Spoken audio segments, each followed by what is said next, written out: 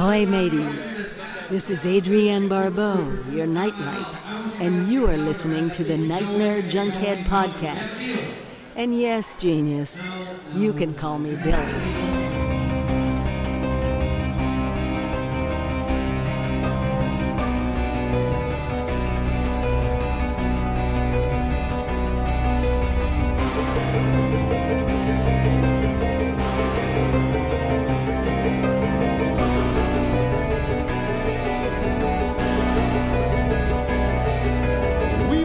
And out of your consciousness like a bad dream you can't wake from, this is the Nightmare Junkhead Podcast, a horror podcast that may never order calamari again.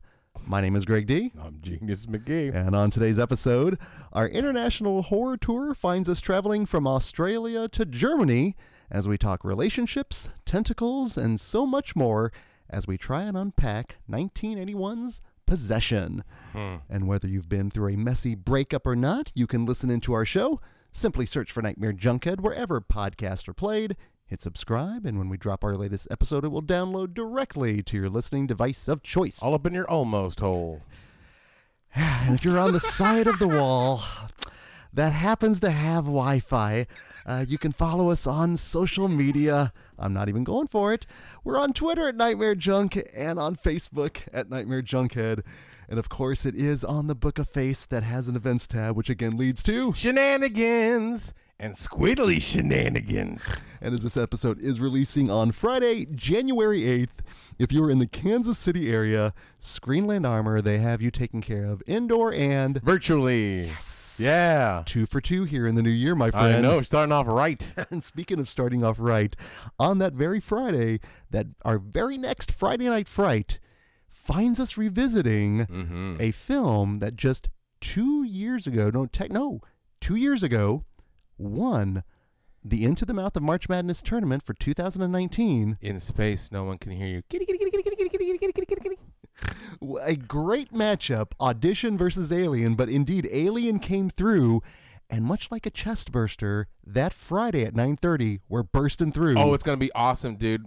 Professional reactor Veronica Cartwright. What's amazing is that weekend, the very weekend, The Birds is playing, which has her first reaction on screen. I totally forgot that she's in that movie. Me too, until you just said it right now. It's incredible. But then that following Friday, one of our favorites that may or may not be, it is celebrating its 10-year anniversary here in 2021. Local favorites Simon Barrett and Adam Wingard's You're Next. I love this movie. This movie is great. Not only is it scary and there's a badass heroine in it, but you also get to see Ty West get it in the eye. So, I can't wait for you to introduce this one. Maybe you'll get some heat from folks. Who knows? I always do. But if that is not your fare, there are some other genre greats going on that weekend at Screenland, including, again, said The Birds, Moonstruck. I like Moonstruck. I like Moonstruck a lot, actually. Which features a very early Cage rage. Rage, a good rage Cage. Raging with Cher. He's sharing the rage. Also, Fargo. Yeah. And then what else? Are there werewolves? Well, no, it is not The Wolf of Snow Hollow, sadly. But head on over to Screenland.com for all of your indoor varietals. But over at Screenland Online, they have a number of films that you can rent. But then if you're feeling for a little double header to get things started, our very first Shudder shout-out comes back on January 16th. I am so looking forward to this.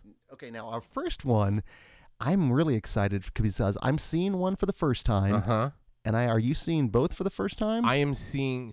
Technically, no. I am seeing one for the first time, but I'm seeing one that I caught on bits and pieces in television back in 1983, and I haven't seen since. Excellent. So, yes. So, I can probably say that I've seen that, but no, I haven't seen this. Well, streaming on Shudder is both the films Cub and The Pit. You sold me on Cub, and I've been waiting to watch this for a while. And when I saw that we were going to do the Shudder shout-out for it, I was like, yes, because the soundtrack is rad.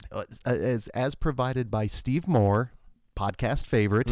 If you like your synth-heavy scores, he's the man for it. And the whole synopsis of it is fucking dark, and I love it. It's pretty creepy. And it's also very, brevity is wonderful. It's like runs in at 84 minutes. Now, I'll be watching The Pit for the first time. And we're not talking about the place in PCU.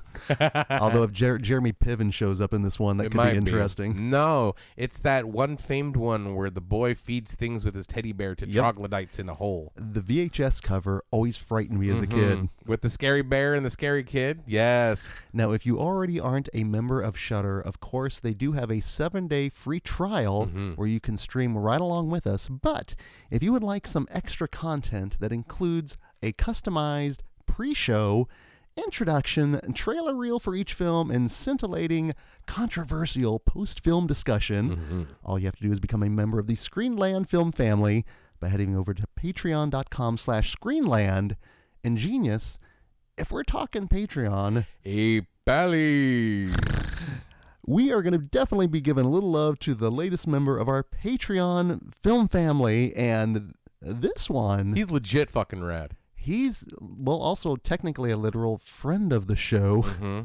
He's a face that you would see at the Draft House.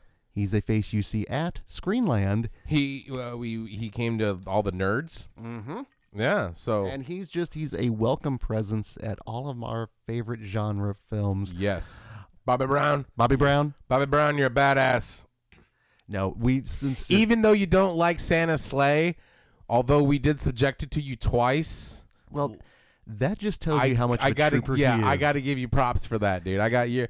You're fucking rad, dude. I mean, when we see you, I'm sure I'm speaking for the both of us. When we see you walk in, we know, like, awesome, Bobby's gonna have a good time tonight.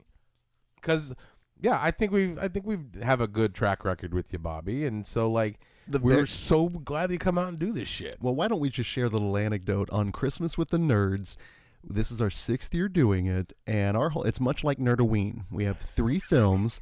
We don't reveal the lineup until each film plays. And, I mean, we've gone all over. And typically, traditionally, we try to represent a horror film, a comedy, and something like action or sci-fi. Right. Ideally.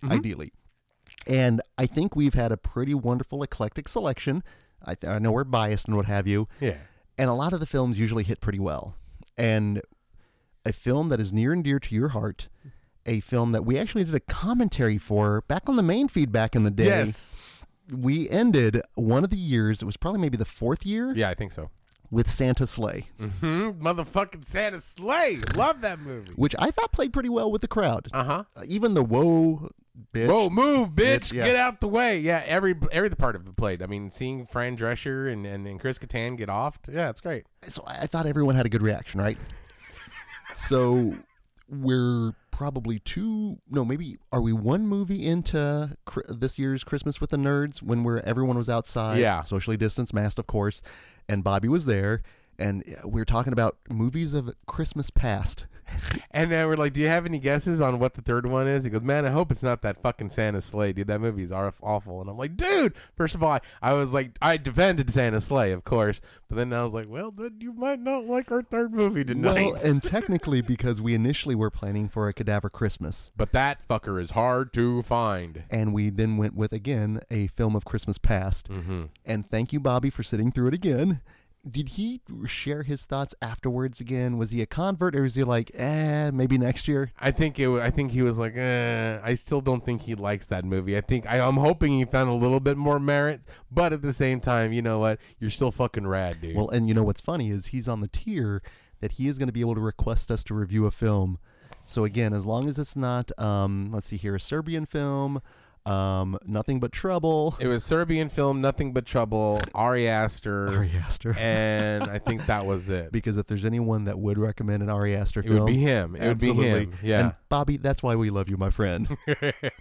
Now, of course, if you would like us to plug and promote anything that you have or wax your car a little, you can come and join our film family over at patreon.com/Nightmare Junkhead. And Genius, as we continue our look into international horror, one thing I totally forgot to set up is almost like as part of a thesis statement is the older I get, because we established initially there's kind of a discipline to watching movie that's outside of your culture. Right. Norms, this and that. But it's another thing, though. I always like to liken it to food and eating food outside your normal comfort zone. Yeah. Because there's What's this? Baba ganoush. I'm not going to dip my you-know-what in it. But it's sometimes people have issues stepping outside of their comfort zone. Right. And the best way is to sample things. And I love it when you can go to a buffet where you have different world cuisine. Like that one by my house, the Chai Mexican, where it's like Chinese, American, and Mexican food buffet. And that's the best thing because you get to sample a little bit of things. Because, again, it could be different, but it could be delicious. You just need to have the courage to try it. Yeah. And that's what I love with the idea of international horror is that ideally there are going to be some films that are better than others to get a idea of what maybe that country's horror is like. Because you can't necessarily say something is American horror, but you can show films that are from America. Right.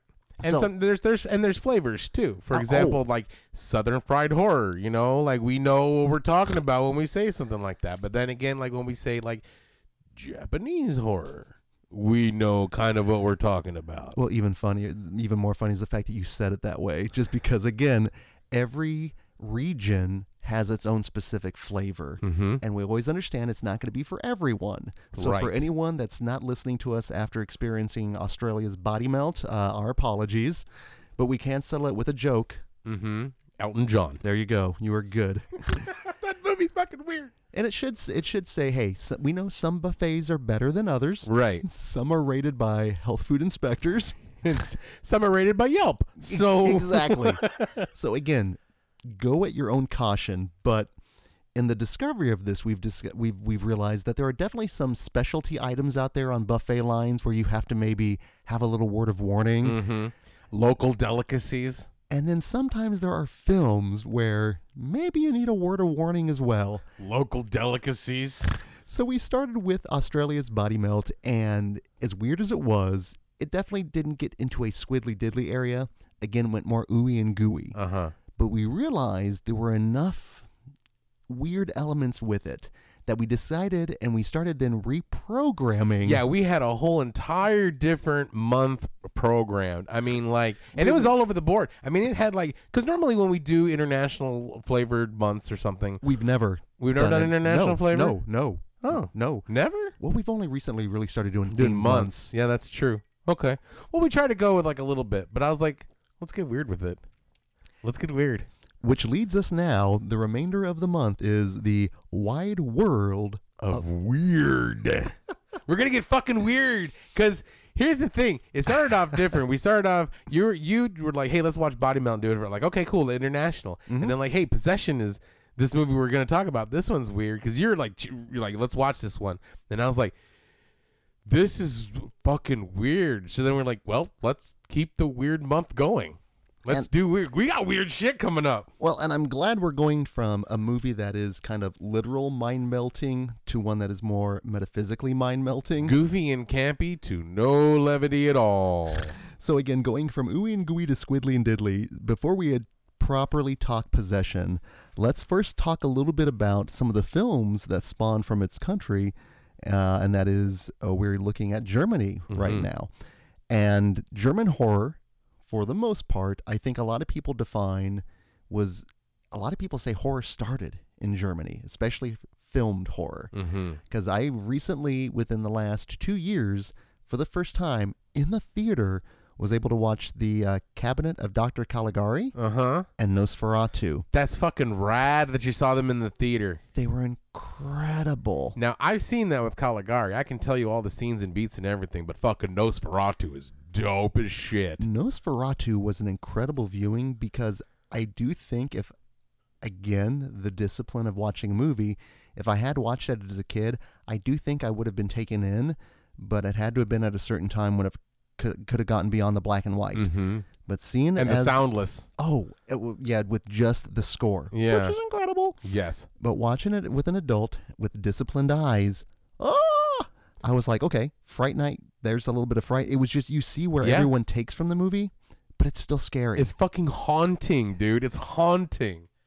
And I love how scary it is because it's just drenched in atmosphere. The atmosphere is incredible. It was an incredible film, and the Cabinet of Dr. Caligari, I was actually able to watch with the Invincible Czars performing it live, the score. So that was also enhanced. That's slick. It was incredible, and there's always the German expressionism movement. Mm-hmm. So there's a lot of wonderful things that came from German cinema beyond the tired joke of Ach, lieber noch eine Bubi? I was just going to say Scheiser, but oh. Besides German Bunkerborn, there's a lot of other good cinema. I was going to say, I guess that ultimately shows you the diversity of a German genre.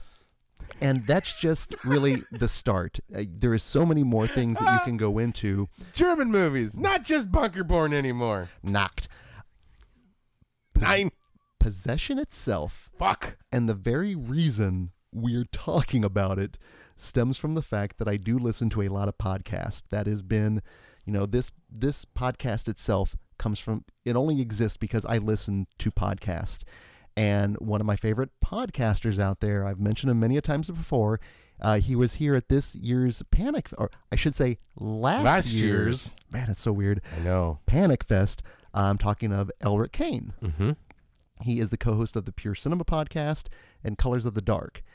And a lot of people will say, you love a film if someone was to ask, if I had to identify one film to identify you, Genius McGee, mm-hmm. is there a film that would stand out that a number of people would go, oh yeah, it's this film? Like our friend Dustin. If you were to say, exactly. Yeah. There you go, exactly. Of course it's Predator, right? Mm-hmm. What do you think anyone would say if Genius McGee, if there was one film, and let's just say, maybe ideally horror, mm-hmm. just stay within that genre, is there a particular film that you think more people than none would point out? I don't know. I don't think so. Like, honestly, I would like to think my first two would go. You said horror. That kind of almost put me in a box because my first two was going to be UHF. But, like, I would have gone for the Magic Mixtape. Yeah. So Critters 2. I was just about to say Critters 2 would be, I think, a good guess with that. Yeah. But Elric Kane has that as well. There is a particular movie that if you went on Twitter right now and you put out in the Twitterverse, hey, what's that one movie associated with Elric Kane? Mm-hmm. 9 out of 10 people are going to respond back with Possession. And it was through my listening to the podcast and his always pushing this movie mm-hmm. and saying, listen, it's not going to be for everyone. First, he put that. It's the first thing he'll say. Right. It's not going to be for everyone because it ain't. Oh, it is not, and we're going to get to it. Mm-hmm. But that it's a challenging movie, mm-hmm. and that if you're brave, and if you want to see a very phenomenal, brave performance of Sam Neill and Isabelle Adjani, it's worth it for that, and a little bit more if you're a horror fan. Now, in its most simple form, this movie is basically the dissolution of a relationship and scene. Yeah. I mean, it literally starts with that. Now, I would like to address and approach this in a non-spoiler discussion first. Mm-hmm. And then we're going to get into some spoilers. Yes. Because there's things that we have to talk about that we have to spoil. Yeah. There's a lot of things we have to talk about we have to spoil. But, like, I think if you said you're going to boil it down to its essence, I would go with Kramer versus Creature. Ooh, I like that. There are a number of films out there that work as metaphors, mm-hmm. that on the surface of things, they're either a horror film, they're a drama film, or if you look into the subtext, again, they are metaphors for the relationships that we go through, toxic masculinity. Yeah. All of those things totally work.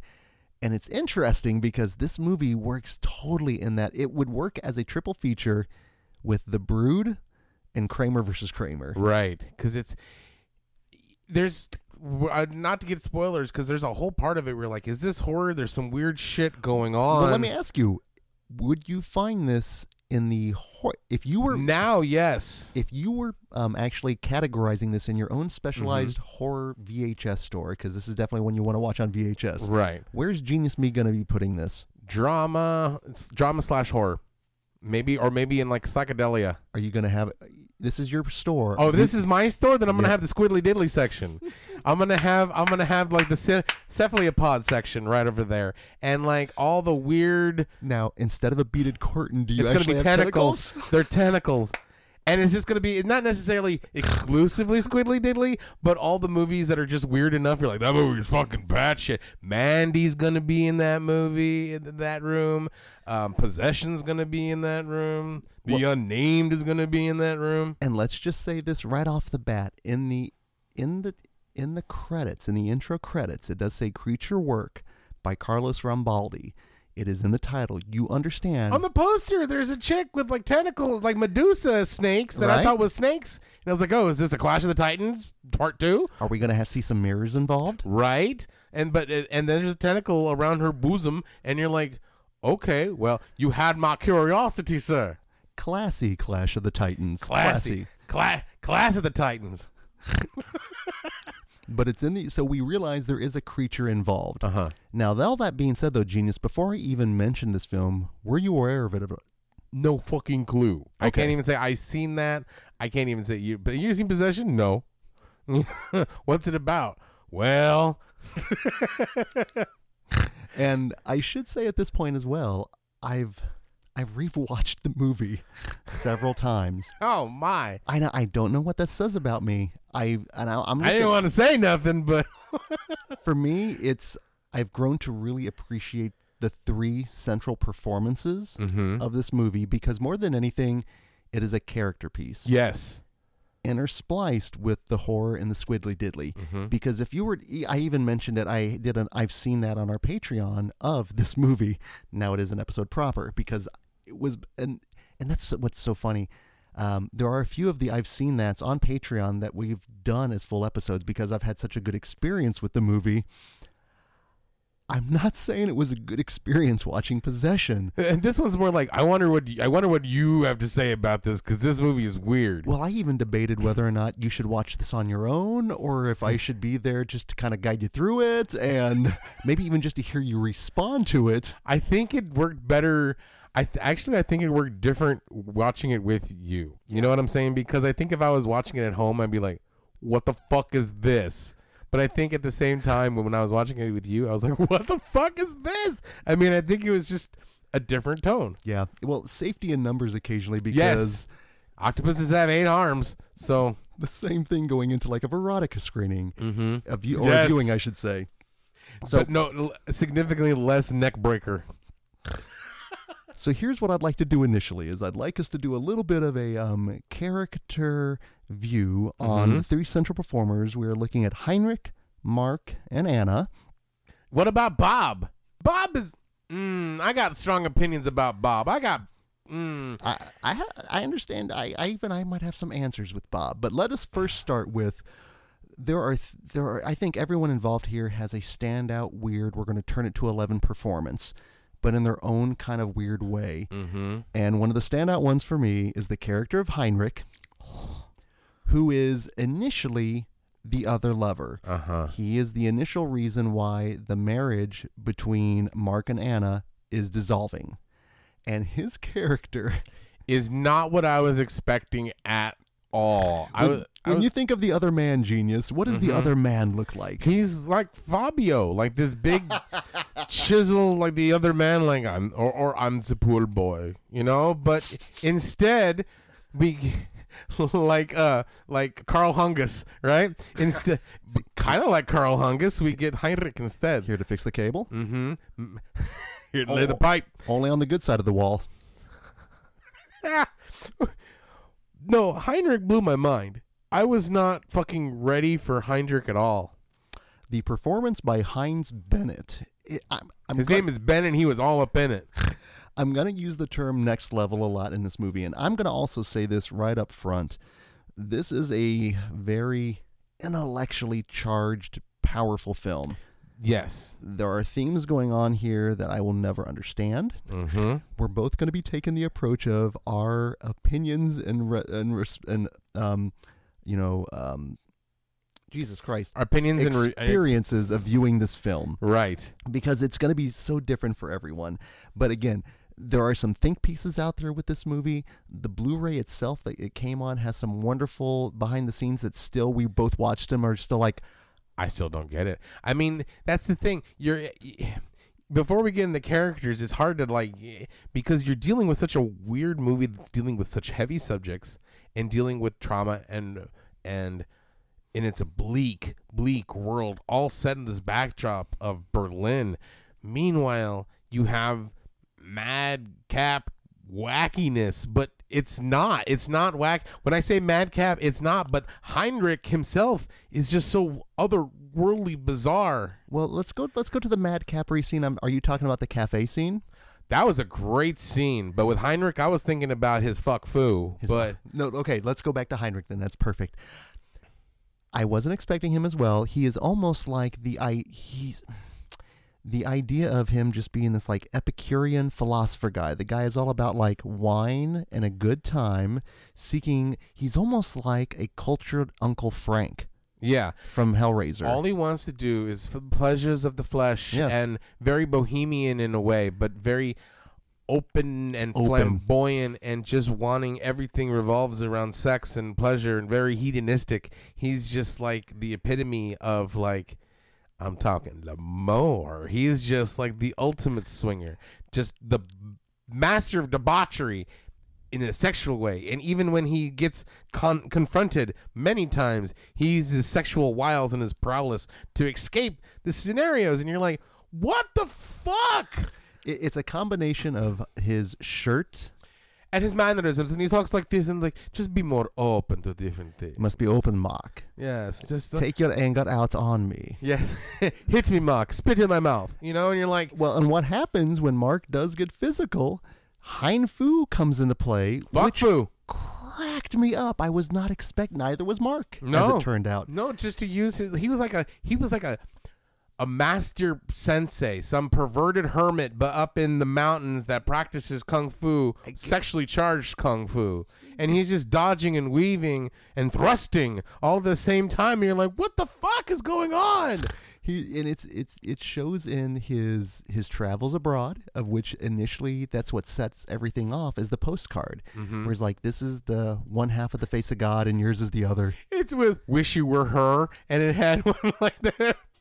Palm Springs. At least he's traveling. That's right? Good, right? The one where the girl in the bikini is like getting her bikini like bottom pulled down by like an alligator. Woo! And it's like, a little tentacle. But he's just like that, genius. He's not what you expected. Especially when you're dealing with heavy shit and powerful performances by the other two main leads. Well, and I should say, as much fun as you are yourself having, genius, because you did have fun with the viewing, even though this is not fun. I still view this as just one of the most moving moving experience, because the first time I watched it, I was by myself and I processed it, and I was like, and again, I question, should you watch it by yourself? And I'm glad I watched it with you, because it did give it a different experience because of your viewing as well. This is almost a Swallow experience, as in like, it's a very heavy and sad movie, but I was just like, this is too ridiculous for me to take serious. Well, and it's weirdly funny, for as eccentric as Heinrich is, he's not even the wackiest one. He's the most rational one. Yes, he is. He's the one that's putting two and two together. In the face of everything that they ultimately see. But the film is centered around the two central performances, and Sam Neill. God damn Sam Neill. 1981 Sam Neill as well. Just impossibly young Sam Neill. Vibrant. Piercing blue eyes, just youthful looking, and I would no doubt my first experience with him was in Jurassic Park. Yeah, absolutely. I think a generation of people, their first exposure to Sam Neill was Jurassic Park. So imagine how many fans of Jurassic Park, completists, fans that want to celebrate the entirety body of work of one Sam Neill. What's this in the mouth of madness? What's this possession? Watch this Event Horizon. This looks classy. Let's watch it as a family. Well, Andrew Zulawski is a classy director. We'll never talk about his work. This is the only time we will ever talk of a director of this like gravitas. Nominated for the Palme d'Or at the Cannes, and well, it is a classy movie. Yeah, because for a lot of people, would be horror adjacent, a thriller, a drama, a squiddly diddly. A squiddly diddly. It's a relationship drama, first and foremost. Yeah, well, it's many things to many people, and if it didn't have the power of the performances behind it and the level that they're operating at, I don't know if it would work. If it would work. Everybody in this movie is at 12. They're Oh, past yeah. 11. Sam Neill, just the shit he does with his eyes, the way he rocks in the rocking chair, just There is so much eye acting. yeah, it is. It's almost classy garbage day. Almost. Well, and there's so much nonverbal acting going on. It could almost be distracting and could almost probably be seen as camp, I think. And Yeah. I'm afraid for that. I think so too. Like I said, I was giggling and laughing and what the fucking the whole time, at this serious ass movie. I'm having a blast. I'm not laughing with it, not laughing at it, laughing in spite of it, I guess. Well, and it's funny. I even remember kind of the roller coaster ride where you're kind of with Mark, which is Sam Neill's character. You're kind of feeling bad for him. Then you're actually rooting against him. Yeah. And then you're like, well, I don't know what is going on. Yeah, because at first you start off like, okay, because it is a relationship divorce drama. Mm-hmm. And it's easy to see one side's wrong, one side's the other, especially from all we know is the woman is the one being unfaithful and doing terrible shit and horrendous things. And like from the beginning, you're like, okay, well, why? Poor Sam Neill. Right. And then as his psychosis and his mental breakdown start going down this fucked up rabbit hole or octopus hole, goes down this fucked up octopus hole, he starts unraveling and getting worse and worse and worse and worse and worse and worse to the point where you're like, fuck this dude. Fuck this dude. He's over there like, hit me again, spit in my mouth. And you're like, come on, man, cut it out. There's a lot of dealing with trauma. There is a lot of self-abuse going on. And other Self-inflicting- abuse. Yeah, it is. Abuse that he's inflicting on other people. Oh, it is. This movie, it's in the title. It is all about possession. Mm-hmm. Literally, figuratively, metaphorically. Again, there are many layers to this movie. But at the same time, going It's back to the also- diner scene, like, Oh, wow. that's a powerful scene where Oh. he gets so emotional, he's throwing shit around, and I was like, yeah, dude, I'd be pissed too. And I was 100% like on like this is some heavy drama until like the cartoony aspects of it, and it just went whoop and Well, it goes from him inquiring about these things, these little details that I don't think now. is he as an better than adult- me? Is he better than me? Like Was it shit different? like that. All those things, and then her going back at him, and the way it's shot, the way they're sitting. It's powerful. They start again the back and forth, and then it escalates. It escalates like the first time I saw it, my anxiety was kicking into overdrive because all I could imagine was me at that same cafe, like reading something, going, "Oh my god, what is happening? What's What is happening? happening?" Because I could see like if he throws a glass down, he's angry, right? Right. And then you're like, okay, cool. But then he picks up the table and flips it, like, okay, I see where you're going. But then he starts just destroying the restaurant Just as chasing her down. just chasing her down, just destroying things in his path. And then every sudden, the chefs come out and they just start like had to tackle him and shit. And I'm just like picturing old Benny Hill episodes and stuff.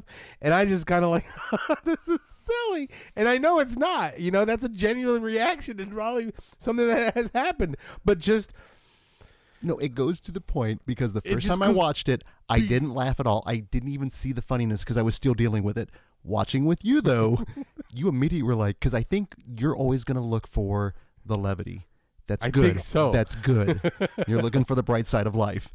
But with that, it was just there was something funny. I was like, oh, yeah, that's kind of silly. That's kind of great. That's Right? really, that totally like works. the maitre d' and like the sous chef and the head chef all to Special come out. appearance by Donald Sutherland as the clumsy The waiter. clumsy waiter.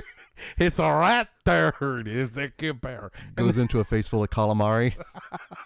Comes out like so where can I get more of this calamari? Oh, no. Because you it's please Donald put your pants Sutherland, on, right? Donald? But it just got a little bit. It went too over the top. It went too much for me. And then because I'm with it in the drama, I'm trying to speak like as not spoilery as possible. Mhm. And we need to go back to like everybody's performance. But it for me, it went that fine line. Like once it hit, I'm like, oh, that's way too over the top. And then then once that over the topness happened, I was like, this is funny, because It would be as if everyone was acting like Aunt Martha Yes. in Sleepaway Camp. Yes, because everybody just at all times they just are. I'm a passionate dude, right? I wear my emotions on my sleeve, but at the same time, I'm not like yeah, and flipping out and freaking out at the drop of a hat. You know, everybody was so amped up. Simple things of walking in the kitchen led to just so much tension and weirdness. Excuse me. Excuse me. Why don't I take this? And I'll take this. And we need this for dinner too. She's like taking shit off the shelves, throwing it in garbage bags. You're like, what's happening? She's putting her hand in sausage makers and nothing happens. The whole time I was waiting, she's going to fuck shit up with that sausage maker. Nothing. But he does. Later on, it's just like, bah. So I went into this film knowing a couple of things. I went in knowing that there could be squiddly diddly. Uh-huh. And that there was an incredible performance by Isabelle Adjani, who I knew nothing of going in beforehand. And I will say, I was not prepared for her performance in this movie. Absolutely not. Wow, she was wild. I use the term next level in a performance that I appreciate. And I'm afraid I use it too much to the point that it loses its meaning. Her performance in this movie, I think, is next level. Yeah. For what she goes through, for what she is asked to do, for what she is asked to interpret. It is incredibly draining. It is uncomfortable. It's just fascinating, though, because she's beautiful. She is. She's strikingly beautiful, but her range of emotions and just her wild-eyed mannerisms. I mean, everything about her is intense. Everything, even like her calm, is intense. And so when she has to go to more intense places, I was like, how in the fuck? And half of it lost me because she was so intense. Where I was like, I'm not understanding what emotion she's trying to convey, but whatever it is, it's strong. She enters a room better than Rodney Dangerfield. Super, super crazy. Hey. A dual performance as both Anna and Helen. Mm-hmm. Yeah, but I was not ready for the journey she's taken me on because I was not ready for her to stay at that level. Consistently. Multiple kitchen scenes when we go from the grinder to her cutting up meat to when she's then literally... We'll get more into the spoilers there eventually, but you know what? Let me take a look here really quick because I want to make sure other non-spoilery stuff that you would like to address, because we're 37 minutes in, we can go ahead and start talking of spoilers. Non-spoilery. This movie is not for everybody, and your prepare for some defensing going on. Your experiences will greatly differ from ours. And that's why I think it's good that we're going to have this. So consider yourself warned. From here on out, there is a wonderful Blu-ray that you can, and I blind bought it. It is well worth picking up. Mm-hmm. There are a number of great other podcasts out there that are going to talk intellectually about this film because it does deserve that. Because I have a feeling this discussion could get weird. Yeah. But from here on out, we are going to talk spoilers for Possession. Uh-huh. And I believe you wanted to kick off a particular way. Yeah, about this movie. So we're saying how much it's a drama and how like there's heavy subjects and shit. But hey, what happened in this movie, dude? She fucks an octopus. Yep, she fucks an octopus. Thing. So that's how the movie was sold. Yes, that was the pitch. That was the fucking pitch of that movie. That's how you pitch it to me too, dude. You're like, gotta know your audience. Yeah, exactly. You're like, hey man, this is Squiddly Diddly movie. Oh yeah, okay, let's watch it. It wasn't a tough sell. Well, and it's funny, on my notes here, I have this like themes of duality as like East and West Berlin, Anna and the Teacher, all of these things. But he pitched it as like he wants to see a girl fucking octopus, and like a bunch of studios are like, no. And then this one, Gianni's like, I can, okay, let's go for it. Yeah, this one French producer was like, okay, cool. Well, oh my God, that is awful. For every tentacle pop that is out there, I apologize. It's so fucking weird, this movie. Zalosky was going through a horrible divorce at this time. It fucking shows. and this film is completely a product of it. And I understand working things out through art, working things out through film. Ari Aster made a career out of it. He's already banking his foundation here. But this one, oh my goodness. I mean, you could walk in and view this as just the most anti-woman film since like Antichrist. You could easily read that. You could read it as a complicated film that people are complicated. There's a lot of shades of gray there. There's no one's wrong and no one is right. Or it is a film of a lady making love to a squid. Yeah. Because I wrote in this, I think I wrote in my notes, like, this movie hates women. Like, well, let's start there. I do think she unfortunately has to be the main target of this, but I also think that she is very much someone that is caught between three things trying to possess her. I mean, throughout the entirety, Mark is trying to save the relationship and gain control over her again. He's a spy. Yeah. So right off the bat, he always knows how to manipulate her. Yes. He's a master manipulator, and he's like, well, what do you want me to do? You want to hurt myself too, or just like, what do you want to do? You want me to clean up? I'll clean up, and like whatever she needed to hear, he was ready to do that, and that's why like. You don't want to root for him. There's a lot of shades of gray in this area because at the same time, she's fucked up. I mean, she is fucked up. At the same time, you can't really understand where she's coming from, but because you only see bits and parts of it. But he is not a good dude at all. No. It's really hard to root for someone in here. Yeah. Even to the point that where you have Heinrich then, who is also in the semblance of trying to control Anna as well. To the point where he shows up at the apartment, not knowing what he's about to experience. And I mean, he's literally lording over her. Yeah. I think he even says like something along the lines of, I have control over you. You think you are free. All those things. Nobody's free after my Heinrich fuck. To the point that the creature, which is in the title, it's in the intro credit effects, also has a semblance of control over her. And it makes me wonder, is this film about her trying to find some semblance of freedom in a world like in, East and West Berlin, very defined, in terms of freedoms. Again, a lot of heady things going on here.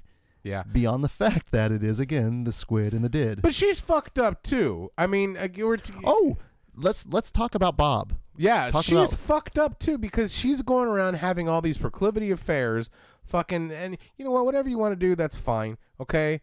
You're consenting adults. But at the same time, you just don't go fucking around and leaving your kid by himself for days on end. Oh yeah. You don't fuck around behind people's backs and like with multiple people and just expect everything to be hunky fucking dory. You don't do a lot of the shit that there's no good person in this. I felt so bad for Bob because the first time we were introduced to a little bit after into the movie, Sam Neill comes back and like, where's your mom? He goes, I don't know. When's the last time you seen her? Maybe it's been about 3 days. He's only 5 years old. He's covered in filth and just food, and he's eating like sugar out of the bag because there's nothing else to eat. He's foraging. Fuck her. You know what? That's cool if you want like you said, it's an anti-woman movie. It could also be a feminist movie. Like she's on her own quest for self-discovery at the same time. And you know what? If you want to go on your own quest for self-discovery and you want to be all woman power, man power, all that's great too. But if you got a kid, fuck yourself. If you don't take care of your kid, first and foremost, you're a fucking asshole. And so take care of your kid before you go fuck an octopus. And same thing. And Sam Neill, go take care of your kid before you beat the shit out of your wife. Fuck you guys and fuck this movie. Sorry. Wow, I'm glad we got to spoilers sooner than later. Sorry. I don't know how you could have held that in there. That just came out because I was like, it was the What About Bob? Because I was like, there's no good person in this movie. Yep. The only person with some sense of resemblance and family is fucking Heinrich. He takes care of his mom and he worries about Bob. That's the only, and he's this big master fuck off. And at the same time, he's over there, Sam Neill's over there in a rocking chair having a self-crisis and woe is me and trying to gaslight people. She's over here having a crisis of conscience like woe is me and fucking octopuses. Meanwhile, none of them give a shit about their son. At least fucking Sam Neill gave a shit about Bob. She's over there fucking around every animal creature there can be, not caring for the kid. Yep. You know what I'm saying? I mean, there's no good person in this movie. No. There's no good person in this movie. Everybody's fucking octopuses and shit. Had there been no, this is what I adore, man. This is why I knew this would be good. had there been someone potentially like maybe about Margaret, maybe potentially. She's a fucking asshole too. Even though she's over there, the good neighbor Lee's trying to take care of Bob. She's over there like, oh, Sam Neill, I am the naughty neighbor. Come and fuck me. Or like, and she is her best friend. So like, she's like, you know what? If he's gonna, in fairness, I got to give up to Marge. She's like, well, you know what? If she's gonna go fuck around everybody else, I might as well fuck Sam Neill. You know what I'm saying? I mean, like, he's a handsome dude in this movie. And so I'm not mad at Margie at all. She's annoying as fuck, and she's kind of shitty, but she's a shitty friend, but at the same time, shit begets shit. Well, I also realize this is where, if you want to watch a complicated character piece, this is it. And don't watch it with me. Yeah, but but just realize you may not actually want to root for any of the characters. Yeah. And I think for a lot of people that is problematic because this movie also runs 2 hours. Yeah, it's a long movie. And we've talked about the Squiddly and the Diddly, but you only get bits of Squiddly and the Diddly. The Squiddly and the Diddly don't come until like the last quarter of the movie. That's when it goes off. Until then, it's just like samplings and just internal madness. It was bizarre. It was a bizarre movie. Then there's this weird German. We talked about how there's not just German snuff porn anymore, but Heinrich's film of this German emotional thing where he's like, tell me, what was it like when you made love? You know, and you're like, and she's over there spilling her guts talking about how she killed somebody. And you're like, what the fuck is going on? Well, it gets into, of course, that's probably when she was with Heinrich, when she was really explored into her deist philosophy, chance and fate. I wrote German beatnik counterculture snuff film bunker porn. Wow, that's a rabbit hole you do not want to crawl into, my friends. Do not even put that into a search engine. I mean, didn't it it felt like that beatnik whole hippie culture? Like it was. Yeah. It was. I mean, he's totally almost like a satirical take on that kind of character. Mm-hmm. Someone that is performed to 12, but is thrown into this kind of film. Meanwhile, you have the private detectives hired by Sam Neill to keep tabs of the wife, and they're the most inept, bumbling ass private detectives, but yet I thoroughly found them enjoyable, and especially like when one of them he's just like walking along behind her and she totally sees like and he just turns around.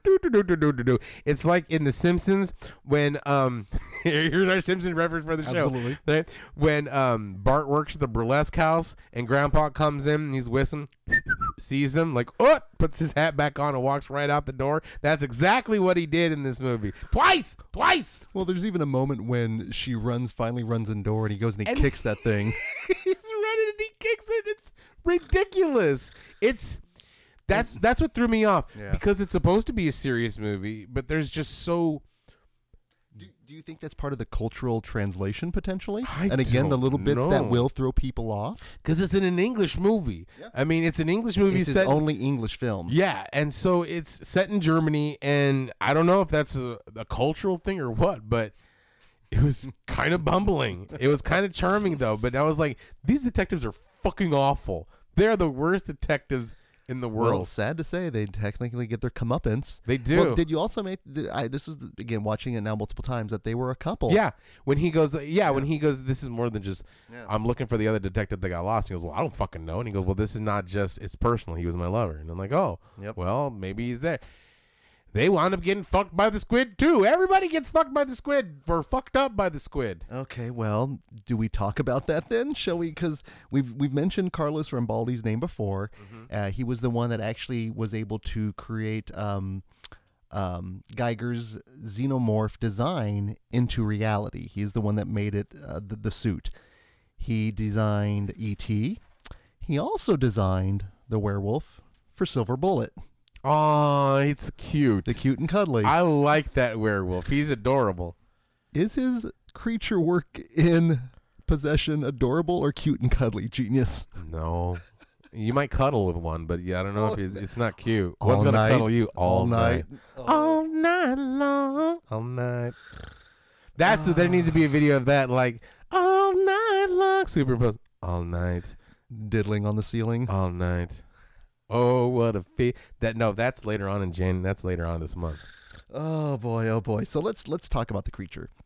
The creature, the first glimpse of the creature comes about 45 minutes in, And for the most part, because again, I've watched it multiple times, your first glimpse is very much you can't figure out what it is. I thought it was a slimy tampon applicator monster because it just had that weird, like, cylindrical thing and a couple of tentacles, and I was like, what the fuck is that? Well, that's what it was then, genius, because I just thought it was just a mold of something that was formless at that point. Yeah. But you could see, and you have to look carefully, you have to know where to look for it. But you do see the blue eyes. Yeah, I saw eyes in there. I was like, what the fuck? Which actually kind of reminded me a little bit of Aylmer when Yeah. you first see him, and just those eyes. What makes the Heinrich do Heimlich and da-da-da-da. Bob's up in there in the bathroom and Bob, it's Elmer's tune. And every subsequent time we see it, it's something new. Yeah. And the next time you see it is, it's the time when it's sprawled out on the mattress. And Don't wake him. He's very tired. He made love to me all night long. All night. Now, I'm watching it by myself. I'm like, oh no. Oh, that's horrible, horrible, horrible. But again, watching with you, that's where your mind goes. Like, squiddly diddly. All night long. All night. Which again, I'm decidedly different viewing experiences on a horrifying sequence, because you really get, it's a top-down view, and it does look like it's gnarly. exhausted. Yeah. He's spent. And how would you describe that next form when we see him? As this shrimp minotaur. Wait, what? That sounds delicious, actually. It sounds like a sushi roll that You're I need right. to order. Like, kind of human at the top, but with like shrimp at the bottom the next time we see him. That's But fair. he's got a whole bunch of tentacles, and he's just fucking railing this chick. We'll get to that. The next time we see it, it does look a little bit more human-like. In fact, the first time I was viewing it, I got the hardcore Hellraiser vibe of Uncle Frank reforming himself again. Come squiddly. And then we get to the railing part, the premise of the movie, the build-up and the payoff, where we do literally see her having sex with this thing. Yeah. The octopus, the squid, the It's what have you. So fucking weird. The shrimp centaur. It is unsettling, and it is where Where prawn. one simple word triggered me a few days after seeing the movie. What is that one simple word? Almost. Almost. Oh my goodness. It's so fucking weird because you know she's having sex. You don't know what's going on because everything is so vague in it. Even in the kitchen scenes before she gets all fucking gnarled on herself, when they're like, she's putting her hand in the meat grinder and he's chopping up shit with the thing. And I was like, somebody's going to get cut, you know, but it wasn't until later. But that would, even then you're like, somebody still needs to get cut. But at the same time, you go up, you're waiting for something. It's just this squid. I don't know, dude. I'm lost. I don't know. No, it's okay. I think a lot of people are going to be lost on this one. Because he's like, I got to find what's going on. I got to see what's happening. I know she's having infidelities. Yeah, he whittles it down. It's not Heinrich. It's not anyone else. It's somebody in this weird apartment. Exactly. This, like, filth place. Again, all the while that this creature exists, this relationship is still falling apart. Bob is still the victim in this movie. Right, and he's had to put her with the teacher, who's the exact doppelganger of the wife. Which begs did that discussion go when they met each other? Because it has to be addressed. Right. And he's sleeping with her, yet he's not, and yet they are. But, I mean, and they're technically literally sleeping together. Well, the education system in Germany is a little bit Yeah, different. Genius. I like the way they think. I need some after school. I need some extra credit. But, no. So he's like, okay, I know she's banging somebody. So he goes to the flat, and he hears, all the sex sounds, right? Some wet ass prawns, and so he goes up. He goes up there. That's horrible. He goes up. He goes up in the room, and she's over there sprawled out. Tentacles are wrapped around her, fucking, and this, like I said, half the top is kind of a human shape, but the bottom looks like a squid, or this like shrimp, like a wet ass prawn. And get a mop and a bucket for it. And so, because she's gonna fuck it, right?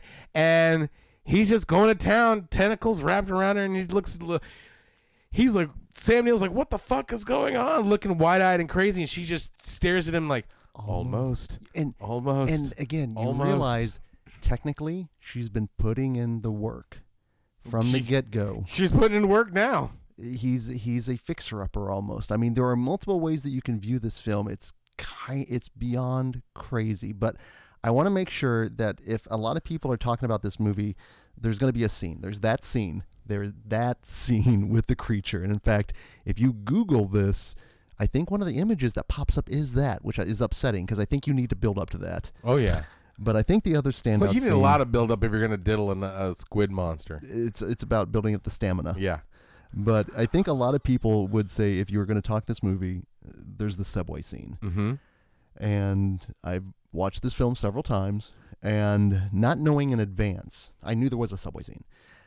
It's technically split up into 3 long takes. Yeah.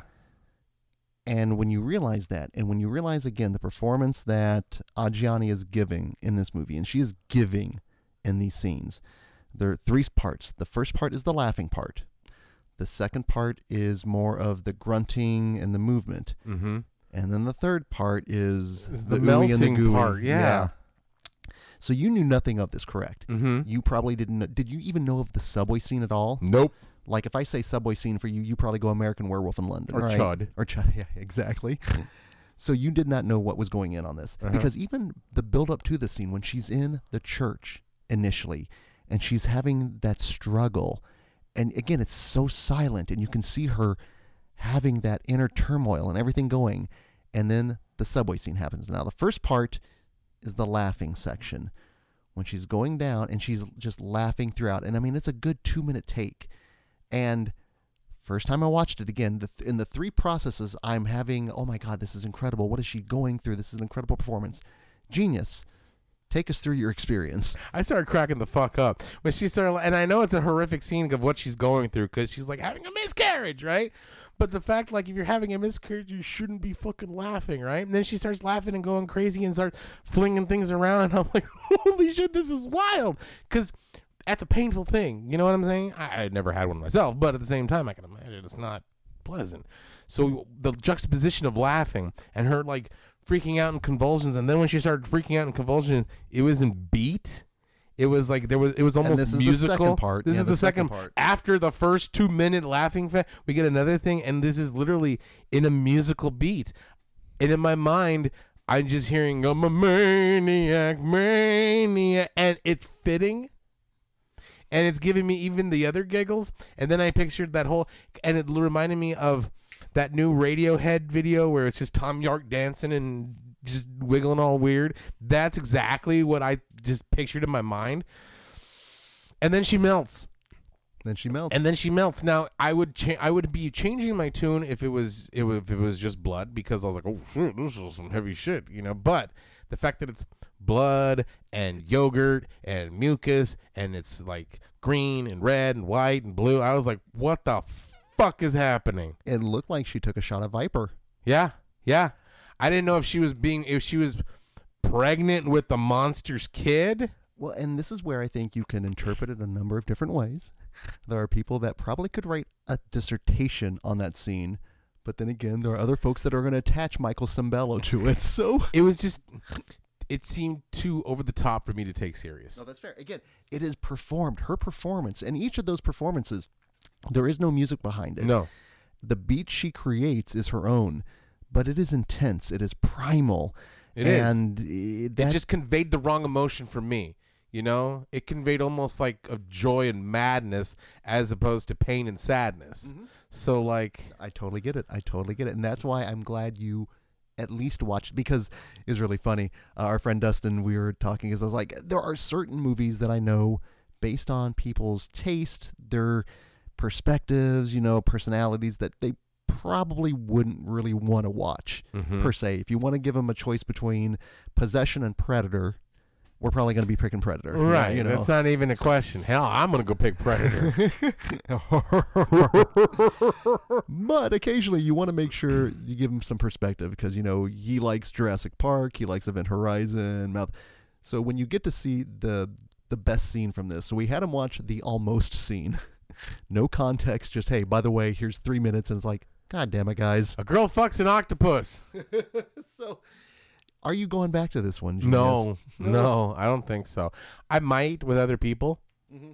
And you know what? I still think it's too over the top for me to take seriously, and that's why I couldn't invest too much into it. See, I think if they didn't perform at the level they did, because it is such like maybe 3 people for the most part, I don't know if it would work for me. I think that level of camp / intensity works for me. When he's sitting there in the rocking chair and he's got all wide eyes, goes all the You see way his back and then knees. all the way up and then all the way back. And then you have the hobo buffet. I mean, there's just so many weird aspects about the movie.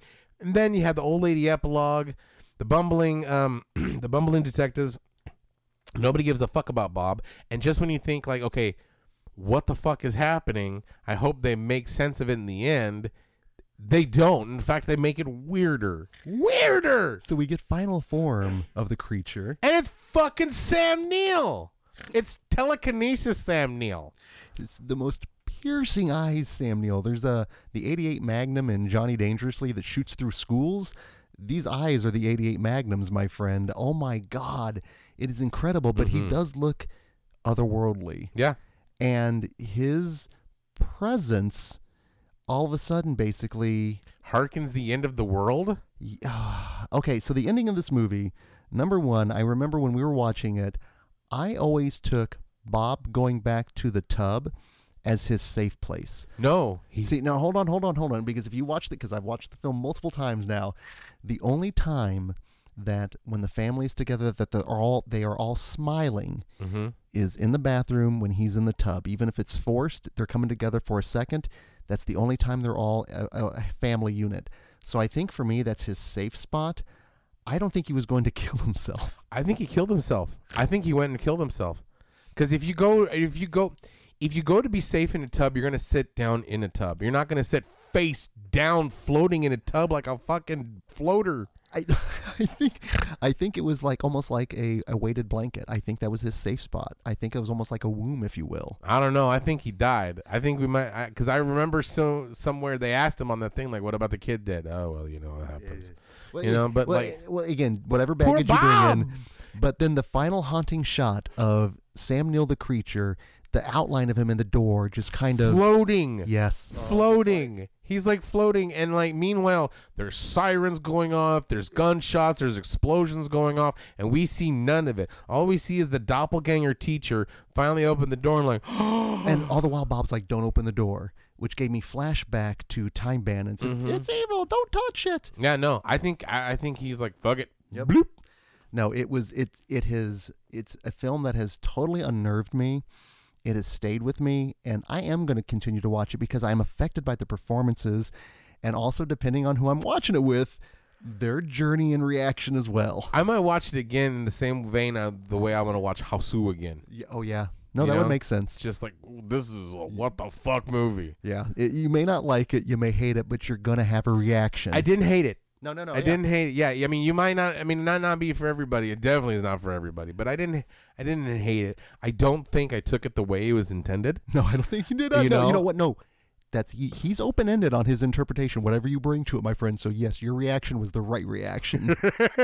I don't think it's gonna get the same reaction as anybody else who watches this movie. I don't think they're gonna get any. They're not gonna hear. Well, they might now hear Maniac now, but like. Also, I should say the score of this film is also excellent. In fact, the main theme really reminded me of Scarface for some reason. Andrei Korzinski did the score. Also worked really well. Again, I really, really, really am happy with the investment of this Blu-ray. There are so many movies on my shelf that I have not watched once yet. And God help me, this movie, and I don't know what that says about me, but it's already got multiple spins. I know when you're like, yeah, I watched it again. I was like, again. So, Elric Kane, thank you, my friend, for putting this one in my life and for at least being able to. Yeah, thanks. It was worth it just to watch it with you, my friend. Just to I did, like I said, I did yeah. have a good time, and it was a fun. No, it's not a fun movie. I had fun watching it with you. Was it a good journey? It was. Use the tones. Well, you know what? I think that's in the spirit of what we're doing here with international horror. It is the journey we take. I got something for you.